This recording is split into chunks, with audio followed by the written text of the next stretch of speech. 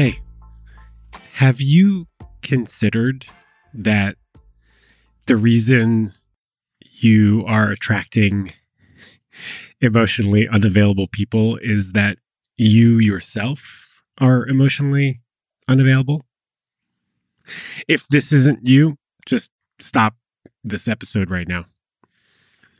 But if you find yourself consistently attracted to or in relationship with people who are unavailable, you might be unavailable yourself.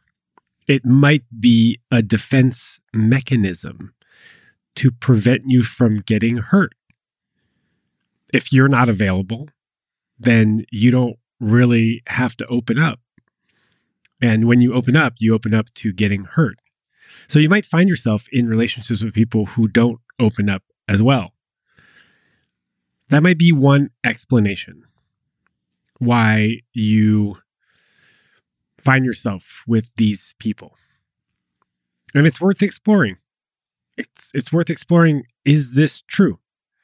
Are you emotionally unavailable? And I want to be clear here. It's not necessarily a bad thing.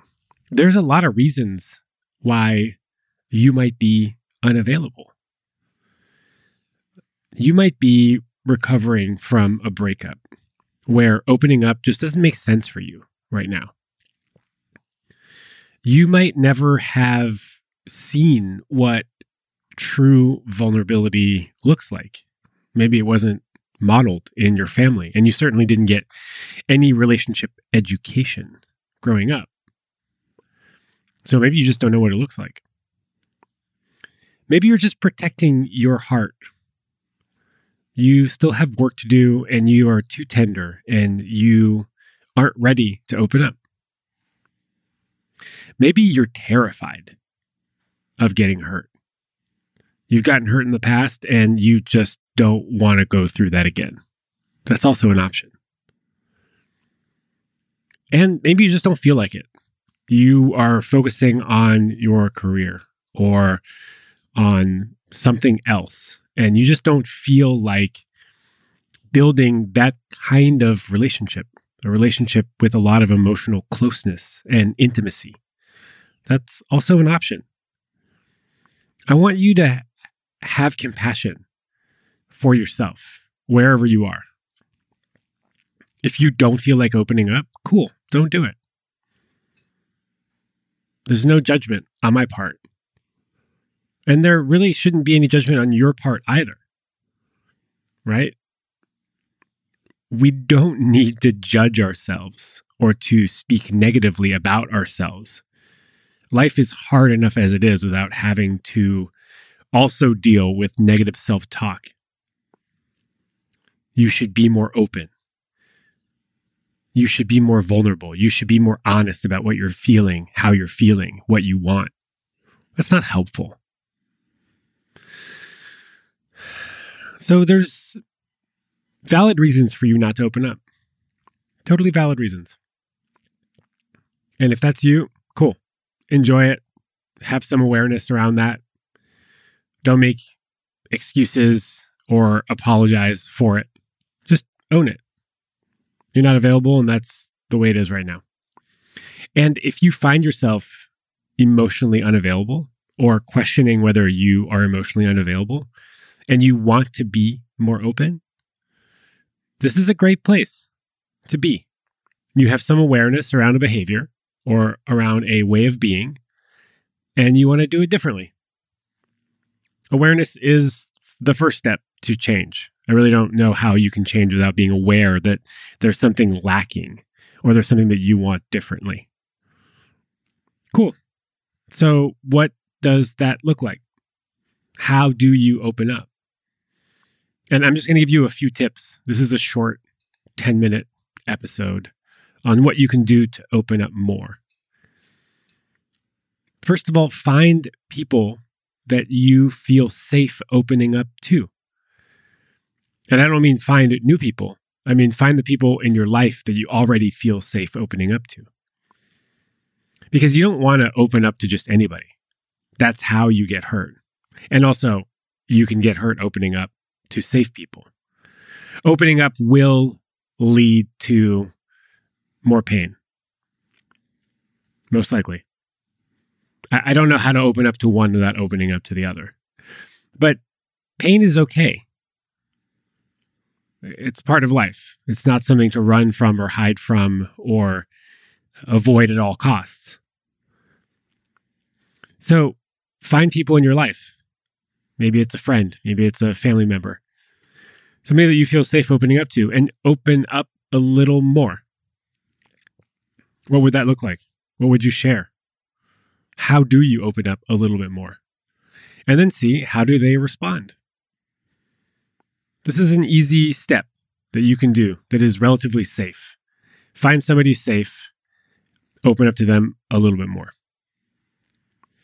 Another way of being more emotionally available is to learn how to sit with discomfort. So something comes up, you feel uncomfortable. It feels unpleasant. And instead of turning to a source of distraction or a source of comfort, you pause. And you get curious. What is this feeling? Why do I feel this way? What's coming up? What's the story that I'm telling myself about why I feel this way? Why do I feel like a intense urge to turn away from this? That's it. That's all you have to do. Just pause a little bit and get curious. What's coming up? Why is this here? What happened? Why do I feel so anxious right now? What's happened in the last 20 minutes that might have contributed to this anxiety? What am I worried about? What am I scared of? What's coming up? That's it. Just pause. And then you can go to the source of distraction or comfort, the ice cream, the Netflix, the exercise, the scrolling, whatever, the phone call. Take care of yourself. The goal is not to sit in pain and discomfort, but it's to pause between the stimulus, the thing that happened, the thought that popped up, and the uncomfortable emotion, the anxiety, the pain, the desperation. Just pause a little bit. And the more you do this, the longer you can stretch that pause out, which means the longer you can sit with discomfort, which means the longer you can sit with curiosity around what is coming up and why is it here. This leads to more awareness of your internal emotional landscape, aka another way of opening up. Because once you get a better idea of what's going on inside, it's less scary, which means you can open up more because you know that you're not going to die. You're not going to die from opening up. Just a tidbit here. No one has ever died of embarrassment or awkwardness or heartbreak. Although there's always that anecdote of the couple that's been together their whole life and then one of them finally dies and then the partner dies a week later. That's Roger drinking water. Great timing, bud. But for the most part, no one's going to die, right? You're not going to die from emotional discomfort. If you have depression or mental illness, then there is more of a risk. And so I just want to be really clear about this. Take care of yourself. Take care of yourself in whatever way you need to stay safe and sane. And pause. Pause and get curious. So that's it. These are 2 steps that you can do to open up a little bit more. When we're talking about becoming emotionally available, it's not something that happens overnight. It's not a switch that you flip. It's not do all these steps and you'll instantly be open. It's a process, like everything. Life is a process. So next time you feel like closing up, Turn towards the discomfort.